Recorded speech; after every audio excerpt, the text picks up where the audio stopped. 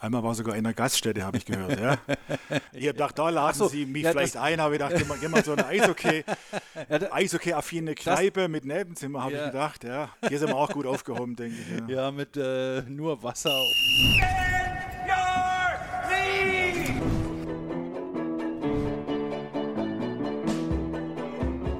Präsentiert von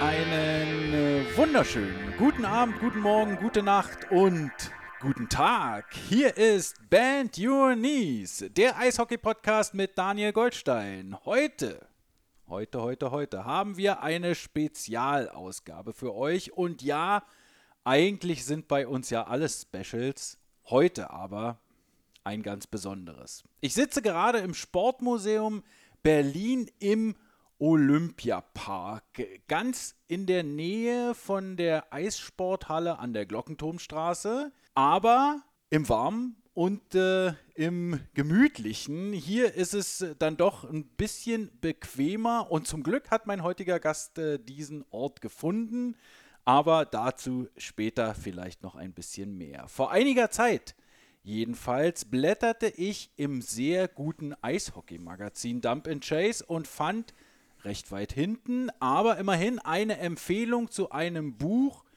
über einen Eishockeyspieler.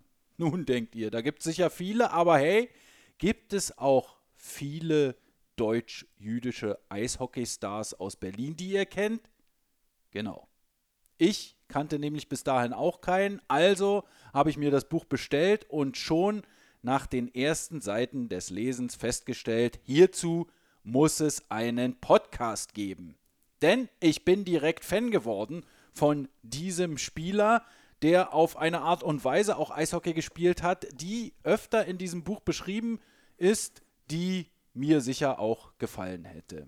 Rudi Ball, genau so heißt der Eishockeystar, den nicht so viele Menschen kennen, über den das Buch geschrieben ist. Rudi Ball, und ich zitiere aus der Schlussbemerkung des Buchs, hatte am Ende seiner sportlichen Karriere 49 Länderspiele für Deutschland bestritten, 8 deutsche Meistertitel gewonnen. Er gewann den Europameistertitel 1930 und die olympische Bronzemedaille 1932. Zudem war er für 7 Vereine in insgesamt 4 Ländern aktiv. Beim Spengler Cup war er auch öfter, das kennt die eine Hörerin, der eine Hörer sicherlich auch. Also ein wirklich weit gereister Eishockeystar. Und der wurde entdeckt von, wie gesagt, meinem heutigen Gast, Michael Stellwag. Der ist eigentlich Wirtschaftswissenschaftler und Diplomkaufmann mit Schwerpunkt Wirtschafts- und Sozialgeschichte. Der sitzt mir jetzt gegenüber und war früher als Manager bei Banken im In- und Ausland sowie als Consultant tätig. Eigentlich ist er eher vom Handball geprägt, denn sein Vater gewann da sogar mal eine Meisterschaft. Auch das werden wir vielleicht später noch hören, aber in seiner freien Zeit schrieb er schon vor ein paar Jahren dieses Buch über Rudi Ball. Wieso, warum, weshalb, das wollen wir heute besprechen. Herzlich willkommen in unserem Podcast Bend Your Knees. Schön, dass Sie sich die Zeit genommen haben. Michael Stellwag. Hallo Herr Goldstein und vielen Dank für die Einladung. Herr Stellwag, ich freue mich sehr, dass das geklappt hat und bin absolut gespannt, was Sie uns erzählen können über das Buch, die Entstehung und auch Rudi Ball. Aber zuerst noch mal kurz, ich hatte ja vorgeschlagen, dass wir uns in der Eissporthalle Glockenturmstraße P9 treffen. Allerdings ist es wettertechnisch noch nicht so wirklich möglich oder ist es in der Eishalle ja auch immer sehr kalt. Deshalb bin ich sehr dankbar, dass Sie nochmal eine Initiative gestartet haben und dann hier dieses Sportmuseum gefunden haben. Wie kam es denn dazu? Ja, ich bin auch froh. Ich denke, das Sportmuseum bietet einen guten Platz für einen Podcast, für eine Diskussion. Mit dem Sportmuseum hatte ich im Vorfeld schon Kontakt während der Erstellung des Buches. Und ich habe dann kurzfristig angerufen und gefragt, ob wir hier den Podcast abhalten können. Das passt auch, denke ich, hier im Olympiapark. historischer Bezug, Olympische Spiele 1936 Berlin und Garmisch-Partenkirchen. Und der Bezug spiegelt sich auch im Buch wider, weil Rudi Ball auch bei Olympia 36 in Garmisch-Partenkirchen bei den Winterspielen teilgenommen hat. Ja, jetzt, wenn man hier so ankommt, dann sieht man schon ein paar restaurierte Stätten, die Goldenen Adler am Adlerplatz hier auf dem Gelände. Ich finde es fast so ein bisschen auch bedrückend und deshalb durchaus auch wichtig, dass man das dann auch so ein bisschen einordnet, oder? Ja, das kommt auch in dem Buch dann vor, bis in die Reflexion, wie stark Ball belastet wurde, verfolgt wurde in der NS-Zeit, ja. Das ist auch eines der zentralen Themen, ja. Nicht einfach eine objektive Darstellung, sondern auch eine Wertung seiner Beeinflussung, seiner Verfolgung, ja. Ja, genau. Das ist auf alle Fälle im Buch auch drin und deshalb ist es so spannend, an diesem Ort zu sein, weil wenn man das Buch gerade vorher noch das eine oder andere Kapitel gelesen hat, dann kann man sich's richtig vorstellen und das Sportmuseum macht auch ja die Geschichte dann so ein bisschen erlebbarer und es soll auch 2025 fertig sein hier dann mit den verschiedenen Ausstellungen. Also das kann man auf alle Fälle den Hörerinnen und Hörern schon mal empfehlen, sich dann hierher zu bewegen. Aber wir wollen über das Buch sprechen. Und da habe ich kurz mal so ein paar Fakten notiert, damit ihr auch wisst, worum es geht. Und falls ihr jetzt schon gefangen seid, könnt ihr gerne mitschreiben. Also das Buch ist im Arete Verlag in Hildesheim erschienen. Ja. Kostet 16,95 €, hat 164 Seiten, ist 2022 erschienen. Und es gibt einen sehr ausführlichen Anmerkungen sowie Quellen- und Literaturteil im Anhang des Buchs. Herr Stellwag, erstmal, wie sind Sie auf die Idee gekommen, dieses Buch zu schreiben? Das war eigentlich reiner Zufall. Ich habe 2016 mich an ein Thema meines früheren Professors erinnert in Wirtschafts- und Sozialgeschichte. Da ging es um die Reichsbank, Hitler und jüdische Bankiers. Ich habe daraufhin recherchiert im Bundesarchiv, bin dann auch recht zügig vorwärts gekommen mit der Recherche, hätte aber dann nach Koblenz ins Bundesarchiv fahren müssen, was mir zu weit erschien. Und während der Recherche habe ich dann den Namen Rudi Ball zum ersten Mal gehört. Ein deutsch-jüdischer Eishockeyspieler, der Nationalspieler war und während der NS-Zeit verfolgt wurde, aber die NS-Zeit überlebt hatte. Das Thema Rudi Ball erschien mir dann in Kombination mit Sportgeschichte, NS-Zeit und jüdische Geschichte durchaus interessant.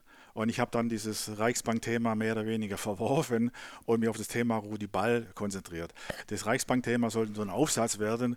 Rudi Ball, wie sich zeigte, dann doch etwas mehr wie ein Aufsatz, sondern ein ganzes Buch dann später, ja. Und mit dem Reichsbank-Thema ist jetzt gar nichts weiter passiert. Ich habe da auch keine großen Ambitionen. Nee, das ist mal on hold sozusagen, ja, aber das mache ich vielleicht mal später. Aber dieses Rudi Ball-Thema, das mich jetzt fast 5 Jahre beschäftigt hat, das Buch, ja, das war schon ziemlich meine Freizeit ausfüllend. Ja. Ah, okay, alles klar. Also Sie haben es nicht als hauptberufliche Beschäftigung geschrieben, Nein, sondern tatsächlich nebenbei. Ich komme ja aus dem Bankbereich, Consulting-Bereich, war in Frankfurt, London, das war sich der Hauptberuf. Ich habe mich dann auf das Thema fokussiert, zeitweise auch in der Woche 1, 2 Tage gearbeitet, manchmal auch mehrere Wochen gar nicht, aber es war schon ein recht großer Zeitaufwand über die 5 Jahre. Das ist ja also schon interessant und ich will jetzt gar nicht zu sehr in Ihren eigentlichen Beruf eindringen, aber war das dann auch so ein bisschen so ein Ausgleich zu den ganzen verrückten Zahlen und Sachen, mit denen Sie da sonst zu tun haben? Ja gut, in der Schule hatte ich Lieblingsfächer, die waren Englisch, Sport und Geschichte. Ja. Und ich habe damals überlegt, wollte ich vielleicht Lehrer werden, Sportlehrer, Geschichtelehrer, habe es dann aber nicht gemacht, bin dann eher in den Finanzbankbereich gegangen.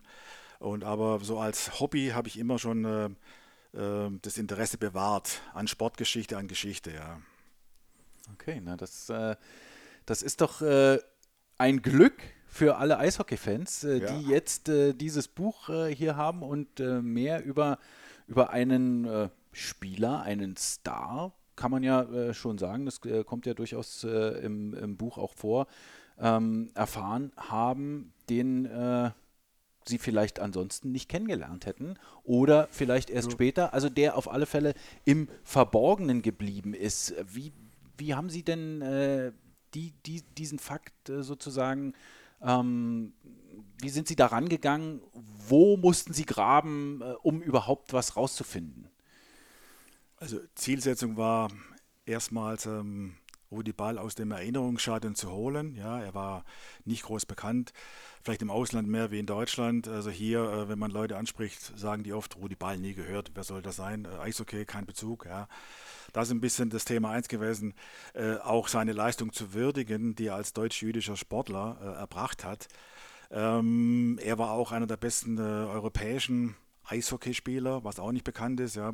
Man musste aber, um das reinzugehen, so eine Art Businessplan, Projektplan machen. Das habe ich dann auch erstellt, um mal zu gucken, ob die Quellenbasis und die Darstellungsbasis, sprich Literatur, tragfähig wäre. Ja. So habe ich dann begonnen, die ersten 3, 4 Monate mal recherchiert, ein bisschen Archivbesuche, ein bisschen mit der Historiker gesprochen, mit Experten gesprochen und so nach einigen Monaten erschien mir dann die Basis für eine Fortführung des Buches tragfähig. Ja. Dann habe ich mich dann entschlossen, das Buch weiterzuführen und den Weg zu beschreiten. Und haben Sie dann das Buch schon angefangen, bevor Sie einen Verlag gefunden hatten, oder Also lief das parallel? am Anfang habe ich noch gar nicht an Verlag gedacht. Ja. Okay. Ja, das war eine Initiative von mir. Ja, und ich komme jetzt nicht aus dem universitären Bereich, Forschungsbereich. Da ist oftmals Hintergrund auch Fördermittel, die ich am Anfang gar nicht hatte. Das war eine eigene Initiative und ich habe die mehr oder weniger von so bottom-up gestartet. Ja. Das war nicht unheimlich schwierig, weil mir das Netzwerk fehlte. Netzwerk sowohl bei Historikern in Sportgeschichte, bei Verlagen, hatte auch keine Fördermittel. Aber es hat sich dann schnell eine gewisse Dynamik entwickelt. Ja, und immer mehr haben mich da unterstützt, ein paar Tipps gegeben. Später kam dann auch noch eine Stiftung hinzu. Die Deutsche Olympische Akademie hat es auch unterstützt. Also es haben sich viele Promotoren dann doch gefunden. Okay, und dann konnte es finanziert werden und dann waren dann die Verlage auch interessiert. Die Verlage waren in sich, sagen wir so, nicht uninteressiert, Aha. ja, aber man musste schon kämpfen, mehrere anschreiben dann und das Konzept aktiv verkaufen. Es gab zum Schluss auch dann mehrere Zusagen, muss ich sagen. Ja. Also ja. Es gab 2 Zusagen. Ein Verlag hatte gesagt, er würde es wahrscheinlich machen, aber er war zeitlich etwas hinten dran. Also es war nicht so, dass es so ein Ladenhüter war. Also es ging dann schon mit dem richtigen, sagen wir so, Gepäck, mit den Fördermitteln und mit dem richtigen Konzept, dann war die Akzeptanz schon durchaus positiv, ja. Ja, das ist für alle, die schon mal überlegt haben, ein Buch zu schreiben, auch übers Eishockey, vielleicht auch ganz hilfreich, sowas mal zu hören. Die Geschichte des Verlags und so weiter, das hat dann eine Weile gedauert, das Buch dann tatsächlich rauszubringen. Gab es da auch Corona-Probleme oder war das eigentlich ganz... Corona-Probleme gab es weniger.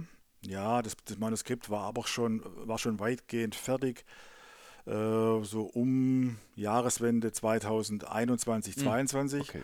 Es gab aber dann noch ein Abstimmungsproblem zwischen der Stiftung und der Deutschen Olympischen Akademie. Da gab es steuerliches Thema. Das hat das Ganze etwas verzögert. Okay, ja. alles klar. Na, Und Sie müssen wissen, Verlage haben auch Vorlauf. Ja. Also wenn Sie ein Wintersportthema veröffentlichen wollen, dann kommt das nicht im Hochsommer raus. Ja, ja, das also macht Sie Sinn. haben da ein halbes Jahr Vorlauf Minimum. Das heißt, es muss dann stehen so irgendwann im Mai, wenn es dann im November, Dezember erscheinen soll. Ja. Also, ja. Okay, also kann man sagen, so 5 Jahre ungefähr hat es gedauert. 5 Jahre hat es gedauert im Endeffekt, Okay, ja. alles klar. Dann lassen Sie uns doch noch mal ein bisschen über Rudi Ball sprechen. Wie ist der aufgewachsen? Wie ist der überhaupt zum Eishockey gekommen? Ball ist in Berlin aufgewachsen in der Großbärenstraße zuerst. Das ist jetzt Kreuzberg, nicht weit weg vom Potsdamer Platz. Sportliche Familie, auch seine Brüder waren Eishockeyspieler. Nicht so bekannt wie er, aber auch Nationalspieler und hervorragende Vereinsspieler. Die Brüder hießen Gerhard? Gerhard Ball und Heinz Ball. Gerhard war Torhüter, Ja. 1904 geboren. Heinz Ball 1908 geboren, Rudi Ball 1911 geboren. Ja. Der erste Kontakt von Rudi Ball war wohl bei der Eröffnung des Sportpalastes 1925 nach der Renovierung, wo er mit seinem Vater hier als, wie alt war er, der 14-Jähriger da war. Und da hat er so ein bisschen, hat er ein bisschen Interesse, ist bei ihm geweckt worden am Eishockey. Und er wollte dann Eishockey spielen, ja. Und der Vater hat ihm dann auch Eishockeyschuhe geschenkt. Und dann ging es dann los mit 14, 15. Hat er dann die ersten Versuche gemacht beim Brandenburger SC, noch ein kleinerer Verein. Da war er noch ja, da beim war Brandenburger SC, okay. Da hat er gespielt die ersten Jahre, ja. Genau. Da fällt mir jetzt gerade, als Sie 1925, 26 so erwähnen, also erstens ist es ja relativ spät, dass er dann zum Eishockey gekommen ist. Also heutige Trainer würden sagen, Halleluja, da hat er ja schon 7 Jahre verpasst und ist sehr, sehr, sehr spät dazu gekommen. Aber das war wahrscheinlich in der damaligen Zeit noch nicht so schlimm. Und es gibt tatsächlich, wir hatten, glaube ich, auch im Podcast schon mal einen Gast, der erst mit 11 irgendwie zum Eishockey gekommen ist und dann auch immer noch eine sehr gute Karriere hingelegt hat. Deshalb ist es gar nicht so ungewöhnlich. Vielleicht war er ja auch besonders talentiert. Das kann man ja auch nie wissen. Aber eine Sache, die mir jetzt eigentlich gerade nochmal einfiel, wie war das damals? Sie haben gesagt, Eishockeyschuhe geschenkt. Haben Sie da was rausgefunden, wie das war? Konnte man da einfach Schlittschuhe kaufen gehen in den nächsten Laden? Und war das teuer damals oder eher günstiger? Man konnte sicherlich Eishockeyschuhe im Laden kaufen, ja. Da gab es auch einen schwedischen Eishockey-Nationalspieler, Nils Molander hieß der. Der hatte so eine Vertretung in Berlin, CCM, ja, so Eishockey-Ausstatter. Die gab es damals schon, ja. Also, den gibt es heute auch noch. Gibt es auch noch, ja. Und da war so ein Boom, da gab es auch so einen eifrigen Instruktor an der Schule, Paul Martin. An höheren Schulen hat er Eishockey-Kurse geleitet, durchgeführt. Und er hat da sicherlich viele sensibilisiert und begeistert für Eishockey. Ja. Da gab es so einen Boom so Mitte der 20er Jahre, wo viele Schüler dann aus höheren Schulen vor allen Dingen zum Eishockey gekommen sind. Ja. Und teilweise einmal ist auch der Boom so stark gewesen, dass dann die Eishockeyschuhe, die Ausrüstung quasi ausverkauft war in Berlin. Ja, ja stimmt, an den Satz kann ich mich erinnern. Jawohl. Das war irgendwie 1928. Ja, genau. Jetzt kurz nochmal wieder zurück. Wo haben Sie so eine Information her? Also wo findet man so eine Information? Das habe ich aus einer Quelle, ich weiß nicht genau, aus einem Buch, glaube einem zeitgenössischen Buch, wo das geschrieben wurde. Der Boom war damals so stark, dass sich die Hersteller kaum mehr nachkamen, also Eishockey-Produkte, Ausrüstung zu produzieren. Ja. Okay, das ist ja interessant, auch für heutige Verhältnisse. Ich glaube, sowas gibt es momentan erstmal nicht mehr. Sicherlich nicht, denke ich, ja. Und schon gar nicht in Berlin. Da ist ja der Eishockeysport zwar momentan natürlich auch keine kleine Nummer, ja, aber im Vergleich auch zu anderen Sportarten doch hoch in der Konkurrenz. Wie würden Sie das so einschätzen? Wie war das damals so? Sie haben jetzt gerade schon erzählt, da gab es so einen Boom von Menschen, die gespielt haben. Aber wie war das so mit Zuschauern? Wie viele waren da so? Was mussten die an Eintritt bezahlen? Wie sah das so aus? Das Interesse war damals schon groß, ja. Mit der Neueröffnung des Sportpalastes 1925 gab es so einen richtigen Aufschwung, ja. Und der BSC war dann auch immer stärker, Berliner Schlittschuhclub. Er hat dann international auch viel gewonnen, Deutsche Meisterschaft und also die Sporthalle in Berlin, die galt schon als das Mekka des deutschen Eishockeys, ja. Und da mit 8.000 bis 10.000 Zuschauern, da war schon richtig was los, ja. Und wenn der BSC spielte gegen internationale Mannschaften oder um deutsche Meisterschaft, dann war die Bude meistens rappelvoll, ja. Also man muss schon sagen, Eishockey war, ich sag mal, neben Fußball oder Indoor-Veranstaltungen wie Boxen schon sehr populär damals. Ende 20er, Anfang 30er Jahre, ja. Bei diesem Berliner Schlittschuhclub war dann auch Rudi Ball aktiv. War Rudi Ball später. Vom Brandenburger SC ist er gewechselt, 27 zum Berliner Schlittschuhclub. Okay, da war er dann also 16 und konnte dann auch für den Schlittschuhclub spielen. Können Sie was darüber sagen, wie das organisiert war? Es gab ja da sicherlich nicht irgendwie, so wie heute, eine Liga mit 52 Spielen und dann noch eine Champions Hockey League und alles so organisiert, sondern es war doch ja eher so mit verabredet irgendwie. Ja, es gab viele Freundschaftsspiele. Es gab auch in der Regel 2 Mannschaften. Ja. Die internationale Mannschaft des Schlittschuhclubs, ja. Internationale Mannschaft mit Spielern, die keine Spielberechtigung hatten für die deutsche Meisterschaft. Ja. Da waren dann auch Blake Watson oder dieser Nils Molander war drin, die konnten da spielen. Da hat man gespielt für, sagen wir so, Paradespiele im Sportpalast gegen andere Mannschaften oder auch für einen Spengler Cup, da konnten die mitspielen, aber nicht für die Meisterschaftsrunde. Da gab es noch eine Stufe ein bisschen drunter, die nationale Mannschaft. Da durften alle spielen, die eine Spielberechtigung des DEV hatten für Deutschland. Ja. Die war qualitativ etwas schlechter, aber sicherlich auch eine sehr hervorragende Mannschaft. Ja. Es gab sehr viele Freundschaftsspiele und dann so um die Jahreswende rum immer so eine Meisterschaftsrunde mit Vorrunde, Zwischenrunde. Ja. Und in der Regel ist die Meisterschaftsendrunde dann ausgetragen worden, so im Februar in der Regel. Ja. Der DEV ist der Deutsche Eissportverband Eissportverband gewesen. Es gibt in dem Buch an vielen Stellen, wird darauf hingewiesen, dass es ja eigentlich Amateursportler noch waren damals. Ja. Und da gibt es manchmal immer so Vorwürfe, die sie in Zeitungen, glaube ich, oder so gefunden haben, dass kanadische Spieler oder so als Profis unterwegs sind. Vielleicht können Sie darüber ein bisschen was sagen. Ja, kanadische Spieler waren häufig nur auf dem Papier Amateure, sehr stark in England, so ab 34, 35 englischen Liga, teilweise auch auf dem europäischen Kontinent. Oftmals hat man das kaschiert durch irgendwelche Spielertrainerpositionen oder Trainerpositionen. Das war aber eher die Ausnahme. Im deutschen Bereich gab es so offene Finanzierung oder Profis an sich nichts. Ja.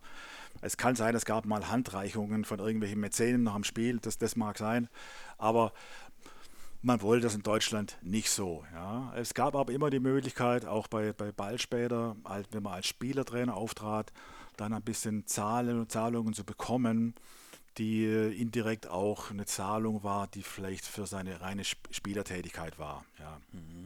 Aber in Deutschland ist diese Professionalisierung nie so stark vorangetrieben worden, wie zum Beispiel in England oder auch in Italien war es auch 35, 36 sehr stark oder in Frankreich.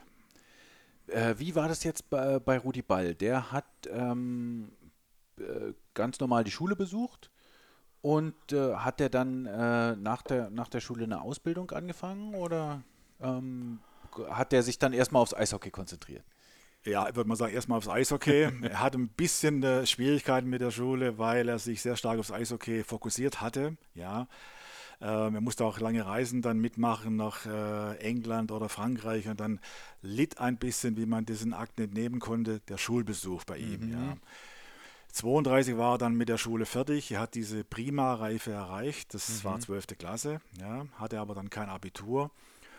Und war dann als Autoverkäufer tätig in Berlin.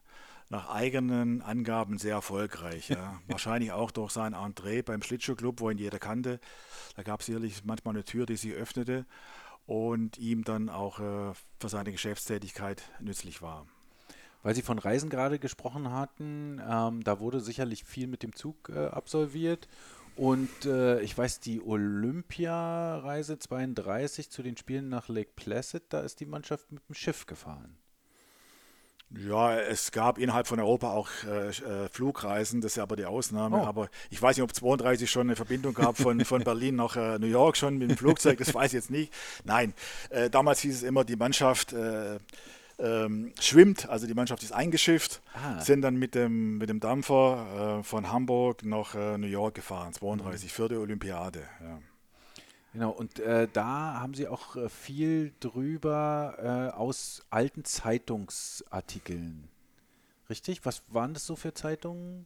Ja, die Schwierigkeit auch bei der Erstellung war einfach, dass man Quellen findet und dann habe ich auch sehr stark auf Zeitungsquellen zurückgegriffen. Zeitschriften, Zeitungen. Eine gute Quelle war die BZ am Mittag, also Berliner Zeitung am Mittag, ja, die auch teilweise geschrieben hat für das Fachmagazin, also für das Eissportmagazin. Da gab es viel, auch internationale Quellen, englische Zeitschriften, französische Zeitschriften, so, aber Zeitungsquellen waren ein wichtiger Faktor, ja, für die Erstellung des Buches. Und haben Sie dann sind die digitalisiert? Konnte man da einen Suchbegriff eingeben oder mussten Sie dann alle Eishockey-Artikel oder so? Das wäre schön, Herr Goldstein, wenn es so gewesen wäre. Ja, leider gibt es da noch diese etwas antiquierten Rollen, Mikrofilmrollen, ja. Oh. Die muss man dann richtig so durchsuchen und das war immer so ein bisschen Lotteriespiel. Was finde ich da, ja? Man konnte den Zeitraum eingrenzen. Von irgendwie November bis März war Eishockey affin, ja. Da gab es Eishockey-Informationen. Und dann halt mehr oder weniger jeden Tag dann durchsuchen und hoffen, irgendwas zu finden, was Bezug hatte zum Thema. Ja. Also diese mit Sucheingabe war eher die Ausnahme. Ja. Okay.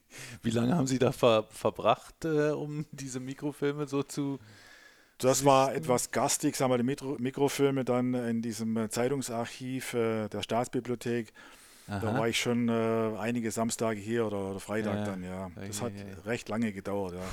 Man kann es ein bisschen erahnen, hinten beim Literaturteil, da sind sehr viele Zeitungen aufgeführt und Zeitschriften, ja. Und das zeigt auch ein bisschen, dass die Recherche recht aufwendig war, ja, in diesem Bereich, ja. Das stimmt. Auch wenn man einfach nur die Fußnoten in den Kapiteln irgendwie merkt und dann kommt man schon irgendwie zu Nummer 399 oder so Ja. und dann wenn man jetzt keine, ich sag jetzt mal Zeitzeugen befragen kann oder nichts quasi direkt hat, dann muss man sich alles so zusammensuchen. Ja, es war schwierig. Rudi Ball ist ja 48 ausgewandert nach Südafrika. Er ist 1960 geschieden worden und 75, sagen wir, recht einsam gestorben. Ohne Nachkommen, ja. Zeitzeugen extrem schwierig, ja. Außer den vorab kurz erwähnten vielleicht noch Verwandten, der sich dann nicht so engagiert hat. Ich habe noch einen gefunden, den Lothar Zoller, der mit ihm mal korrespondiert hat, ja. Und habe noch ein paar Informationen gegeben, aber Zeitzeugen ist bei Personen, die jetzt 1911 geboren sind, recht schwierig, ja. Und das war natürlich nicht unbedingt einfach, ja. Ja, Lothar Zoller ist mir durchaus bekannt als Eishockey-Journalist. Der war auch lange und ich weiß nicht, wie oft er jetzt bei den Eisbären-Heimspielen immer noch ist, aber so vor 5 Jahren konnte man ihn da tatsächlich auch noch antreffen. War er noch lange gut in Schuss und hat auch viele spannende Geschichten damals erzählt. Das finde ich toll, dass der da auch noch ein bisschen was dazu beigetragen hat sogar. Er hat mir auch noch einen sehr lieben Dankesbrief geschrieben, dann, weil ich habe ihn auch mehrfach erwähnt. Der kannte auch seinen Cousin Rolf Brandt, der mit Rudi Ball zusammen spielte, mit Gustav Jenecke. Ah, okay. Und da kam so ein bisschen so eine Art Zeitzeugen-Input rein in das Manuskript dann, ja. Vielleicht können wir da, weil Sie gerade auch Gustav Jenecke nochmal ansprechen, nochmal so ein bisschen tiefer reingehen.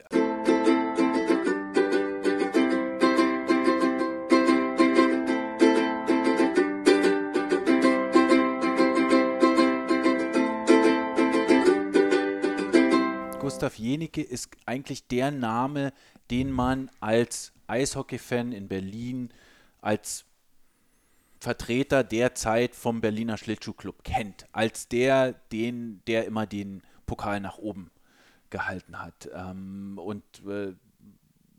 Der war sicherlich auch ein guter Spieler, aber wie würden Sie jetzt so anhand der Quellen Rudi Ball einschätzen? War der weit hinter ihm oder, also was jetzt quasi seinen Bekanntheitsgrad vermuten lassen würde oder eher nicht?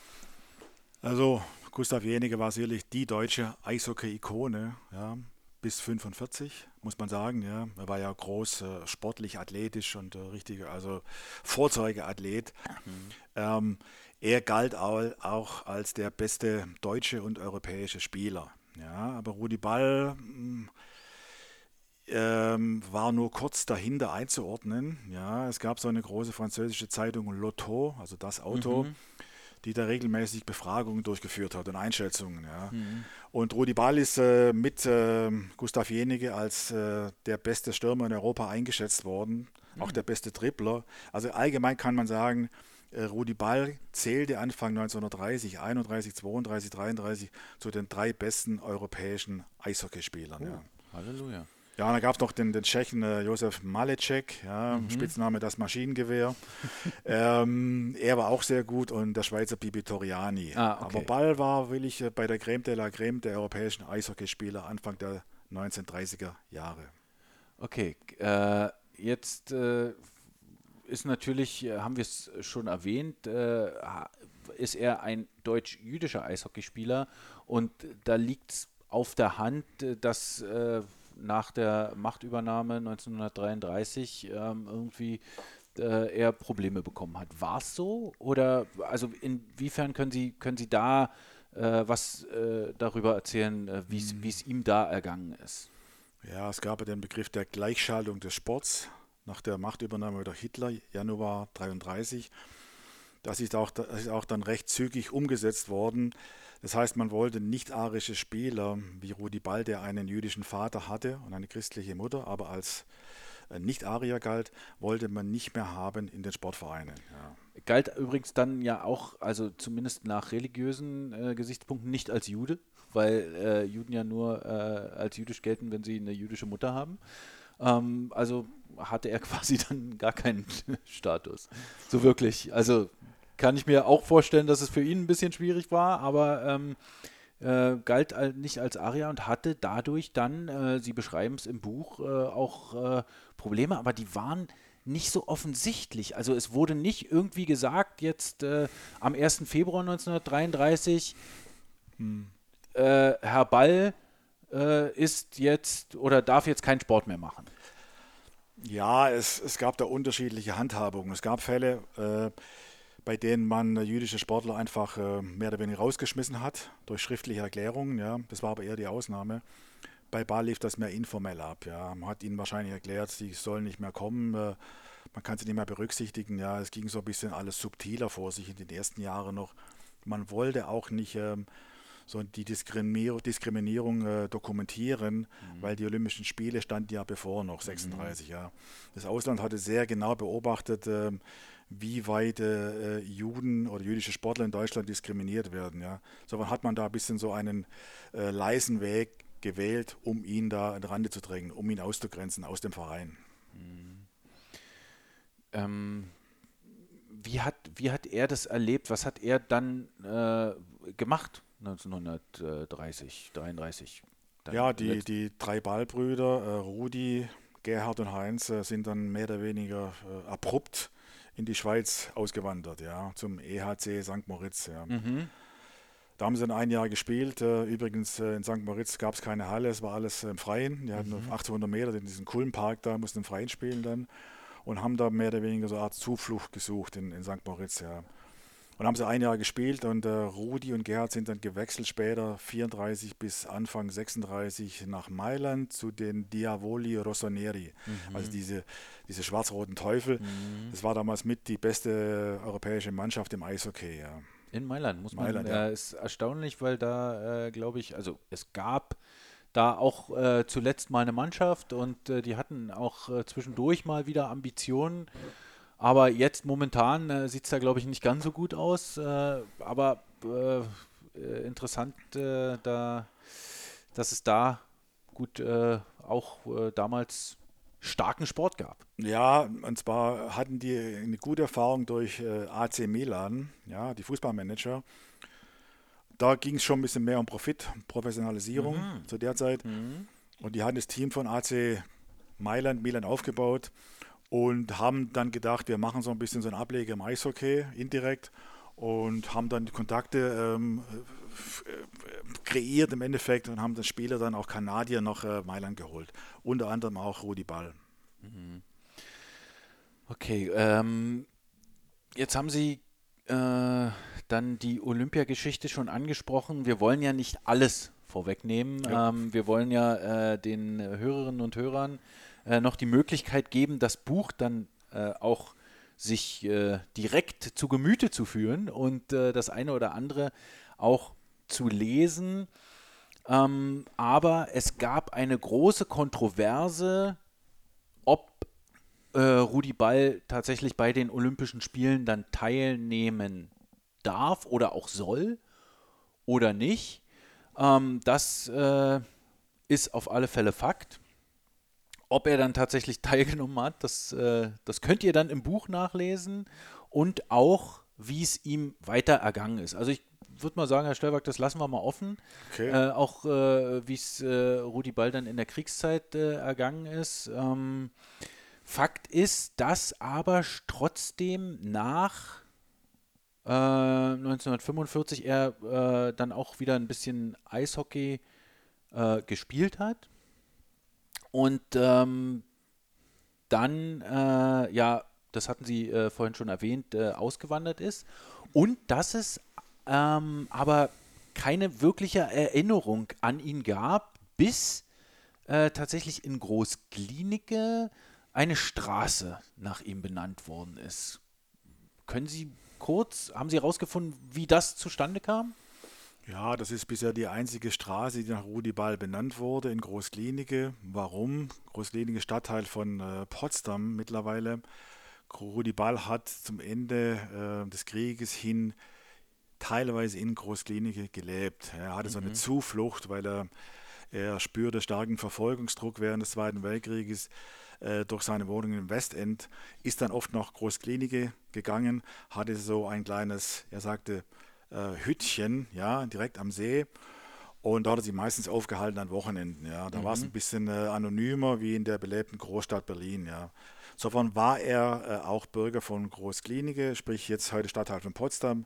Darum hat man, um das Gedenken an ihn etwas hochzuhalten, eine Straße nach ihm benannt. Und wissen Sie, wie das zustande kam? Also wer da auf einmal aufmerksam wurde oder so? Das weiß ich jetzt nicht, aber es ist, glaube ich, 2015 schon geschehen, bevor ich das Buch begonnen habe, schon vor längerer Zeit. Ja. Aber Groß-Glienicke ist Rudi Ball teilweise noch ein Begriff. Es gab auch so einen Groß-Glienicke, so einen Geschichtskreis, der auch mal seine jüdischen Mitbürger vorgestellt hat und auch Rudi Ball ein Kapitel gewidmet hat. Ja. Aber in Berlin ist er nicht so groß, wirklich. Also da gibt es auch keine Merkmale, keine Gedenken oder auch an die Familie. Es gibt ja dieses Mittel der Stolpersteine zur Erinnerung überall in der Stadt. Das kennen sicherlich viele Hörerinnen und Hörer auch. Da gibt es auch keinen für die Familie Ball zum Beispiel. Erstaunlicherweise bisher gar nicht, keine Erinnerung, keine Benennung, keine Gedenktafel, keine Stolpersteine. Wundert mich ehrlich gesagt ein bisschen, weil es gab auch damals andere deutsch-jüdische Sportler, die in der Olympiade teilgenommen haben oder teilnehmen sollten, wie die Gretel Bergmann oder Helene Meyer, die Fechterin. Da gibt es mittlerweile in Deutschland zuhauf irgendwelche Sporthallen oder Straßennamen, die nach diesen Sportlern benannt wurden. Bei Rudi Ball bisher in Berlin nicht, ja. Können Sie sich das erklären? Ist das auch wieder so ein Thema, dass er irgendwie so ein bisschen ignoriert wurde? Also auf dem Ballauge war irgendwie das Eishockey blind? Ja, man muss sagen, es ist schon lange Zeit vergangen, seit er gespielt hat. Ja, viel in Vergessenheit geraten, Kriegsverluste. Er ist auch dann ausgewandert und hat sich auch nie groß geäußert über seinen Lebensweg, ja, oder über seine spielerische Vita. Ja. Er hat es ein bisschen für sich behalten. Bei Gustav Jenige war das ein bisschen anders. Der blieb ja in Deutschland und war dann erfolgreicher Spielbankmanager und hatte auch die Kontakte und da ist es ein bisschen besser erforscht wie bei Rudi Ball, ja. Gibt es, ich komme gleich nochmal auf diese Stolperstein-Geschichte zurück, ich würde trotzdem aber nochmal gerne die Frage loswerden, was man also ich bin ja ein großer Fan inzwischen davon geworden, sich so Geschichte anzugucken, um auch so ein bisschen zu lernen für die Zukunft. Was würden Sie sagen, könnte man aus der Geschichte von Rudi Ball da lernen? Ja, dass man die Erinnerung hochhält an einen deutsch-jüdischen Sportler, einen jüdischen Sportler und es nicht in Vergessenheit gerät, ja, weil sie haben auch einen Beitrag geleistet, einen sportlichen Beitrag für die Entwicklung des deutschen Sportes, ja. Das ist gar nicht so gewürdigt worden bisher, ja.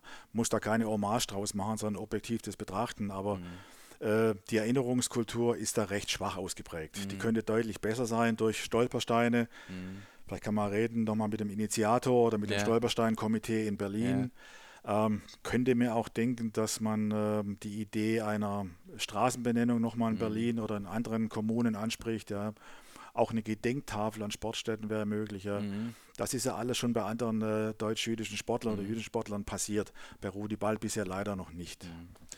Also diese Stolperstein-Idee, und da habe ich zumindest über Umwege oder Ecken einen Kontakt, da werde ich mich auf alle Fälle drum bemühen, da mal nachzufragen, was man da dann auch nachweisen muss. Und da würde ich gegebenenfalls nochmal auf Ihre Quellen zurückkommen. Gerne, ja.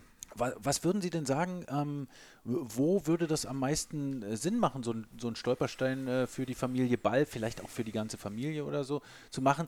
Im Buch wandern die ja relativ häufig durch Berlin.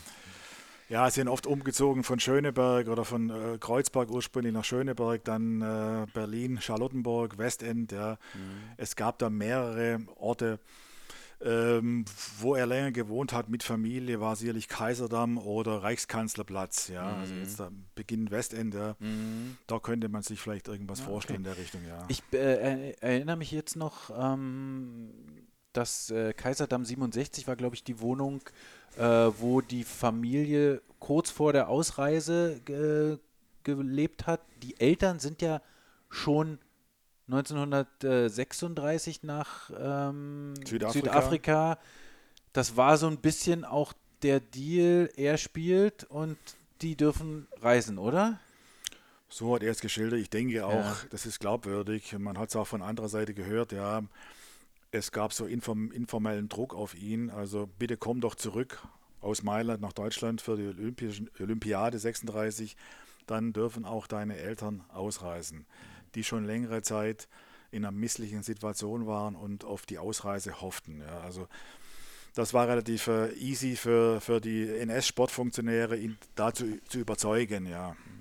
Was ich sehr interessant finde, dass sie immer also dieser informelle Druck, dass ja sehr viel passiert ist auf informeller Schiene. Also dass man nicht jetzt da sind jetzt nicht die braunen SA-Uniformen bei ihm in Mailand aufgetaucht und haben ihn am Schlawittchen gepackt und nach Deutschland gebracht, sondern es war dann eher so diese informelle. Ja, man muss aber, wie gesagt, sehen, die Olympischen Spiele 36, die bevorstanden, ja. Also man wollte nichts dokumentieren, irgendwelche Ausgrenzung, Diskriminierung, und dann hat man halt im Endeffekt diese persönliche Ansprache informell gewählt, ja. Später war es dann nicht mehr so, dann in den Kriegsjahren, dann wurde es direkter und brutaler im Endeffekt mit der Verfolgung, aber in den ersten Jahren hat man etwas die subtilere Vorgehensweise noch gewählt bei ihm hier. Ja. Was ich auch interessant fand, dass sie relativ viele Quellen gefunden haben von Anweisungen vom Propagandaministerium oder so. Deutsches Nachrichtenbüro, ja. Deutsches Nachrichtenbüro, wie die Berichterstattung aussehen sollte. Das ist ja, das kann man sich ja heutzutage wird ja von manchen Menschen immer oft von Zensur oder sowas tatsächlich philosophiert, aber da ist es dokumentiert, wie es tatsächlich passiert ist. Ja, die Zensur gab es. Ball passte nicht ins arische Leitbild eines Sportlers. Ja. Er war nicht arischer Abstammung und es gab ja dieses Motto, der deutsche Sport ist nur für Arier da. Ball passte nicht rein. Ja. Man musste ihn aber dann, man hat ihn dann spielen lassen durch einige Promotoren weiter. Man wollte aber nicht, dass die Öffentlichkeit erfährt, dass er einen jüdischen Vater hatte. Insofern laufend, jedes Jahr kam dann von dem deutschen Nachrichtenbüro eine Ermahnung an die Presse, bitte seinen Hintergrund nicht erwähnen und der Jude Rudi Ball soll nicht so in den Vordergrund gestellt werden, etc. Also diese, dieses Framing, ja, diese Ermahnung gab es sicherlich öfters, ja. Das finde ich auch sehr, sehr beeindruckend, wenn man das auch immer wiederkehrend in dem Buch auch liest. Okay. Eins wollte ich Sie gerne noch fragen, weil ich ja auch vorhin davon gesprochen habe, dass ich Fan geworden bin, nicht nur, weil ich das Buch über ihn gelesen habe, sondern weil Sie auch zumindest gefunden haben, wie er Eishockey gespielt hat. Haben Sie das noch so präsent? Können Sie das nochmal so ein bisschen sagen, wie die Kommentatoren oder Reporter ihn beschrieben haben als Eishockeyspieler? Gut, ihm wurde immer das Attribut Wiesel-Flink nachgesagt. Ja. Er war sehr schnell. Er hatte eine gute Schlittschuhtechnik und eine Stocktechnik. Er hatte auch eine hohe Spielintelligenz und trotz seiner geringen Größe, seiner Schmächtigkeit einen harten und präzisen Schuss. Ja. Und das hat ihn an sich ausgezeichnet. Ja. Er war sehr torgefährlich, hat dann über viele Jahre dann auf höchster Ebene erfolgreich gespielt. 1,63 war, glaube ich, 1,63, seine Größe. 63 Kilo. Das war wahrscheinlich kein Vergleich mit kanadischen Abwehrspielern, die so 1,92 waren, wahrscheinlich 90 Kilo hatten. Er hat sich da wahrscheinlich förmlich so durchgeschlängelt da, so wie sein kleines Wiesel so zwischen die Abwehrreihen da. Ja, also aber er hat es gut gemacht. Ja. Ja, genau. Man kann es sich sehr, sehr, sehr gut vorstellen, was für ein Spielertyp er war. Es gibt ja sicherlich irgendwie, weiß ich nicht, jeder Spieler ist anders, aber es gibt immer ähnliche Spielertypen. Und ich glaube, jeder von den Zuhörern oder Zuhörer, ob es nun in Berlin oder auch woanders in der Republik ist, hat so einen Spieler schon mal gesehen und erlebt, auch in seiner Mannschaft. Und das finde ich dann doch ganz schön spannend auch. Herr Stellwag, ich glaube, wir sind fast am Ende. Ich will auf alle Fälle noch sagen, dass es hier für alle, die bis zum Ende auch durchgehalten haben, natürlich auch noch eine Belohnung gibt. Ich will keine Quizfrage stellen. Ich will eigentlich eher nur Leute wissen, ob sich tatsächlich Leute dafür interessieren, dieses Buch auch zu lesen. Ich habe ein Exemplar, was ich verlosen möchte und würde das gerne zur Verfügung stellen. Schreibt mir einfach eine E-Mail mit dem Betreff Rudi Ball an dfg19@yahoo.de und dann lose ich aus den Einsendungen einfach einen Gewinner, Gewinnerin aus. Und würde das dann verschicken, aber ihr müsst euch eins im Klaren sein, es könnte sein, dass ich dann nochmal auf euch zukomme, wenn es um die Stolpersteine oder eine Ehrung von Rudi Ball geht. Vielleicht brauche ich dann im Gegenzug nochmal eure Hilfe, wenn ihr euch jetzt hier um dieses Buch bemüht. Also schreibt eine E-Mail an dfg19@yahoo.de, wenn ihr ein Buch über Rudi Ball und ich sage jetzt nochmal den richtigen Titel, falls ihr es euch einfach schon so bestellen wollt. Rudi Ball, der vergessene deutsch-jüdische Eishockeystar. Erschienen im Arete Verlag, kostet 16,95 €, die sich auf alle Fälle lohnen. Und ihr könnt es auch übrigens im Buchladen um die Ecke bestellen. Das ist immer günstiger als einen großen, reichen Mann noch reicher zu machen. Und geht einfach in den Buchladen bei euch um die Ecke und lasst euch das Buch bestellen. Oder geht auf die Seite des Buchladens bei euch um die Ecke und dann könnt ihr das auch einfach bestellen und dann dort im Buchladen abholen. Das ist einfach wunderbar. Ja, Herr Stellwag, ich danke Ihnen vielmals. Ich bedanke mich bei Ihnen. Ja. Gibt es denn was wir noch vergessen haben? Nein, man könnte noch sicherlich einige Sachen erwähnen, aber ich denke mal, das reicht jetzt für heute. Ja? Ja. Okay, das ist super. Dann möchte ich mich auch nochmal bei Ihnen bedanken. Hoffe, dass Sie vielleicht ja doch noch einen anderen Eishockeyspieler finden in den Aufzeichnungen, der vielleicht auch noch ein Buch verdient hat. Oder vielleicht gibt es ja auch Handballspieler, die noch ein Buch verdient haben. Ja. Vielleicht ja sogar verwandte Handballspieler von Ihnen. Nein, ich danke Ihnen vielmals für dieses Buch und für die Zeit und für das Gespräch und freue mich und kann das Buch nur jedem empfehlen und hoffe, dass ich genug Werbung gemacht habe. Das war BSchC über das Buch von Herrn Stellwag zu Rudi Ball. Ich sag wie immer, Toda Rabba, ve Lehitraot. Schluss aus und vorbei.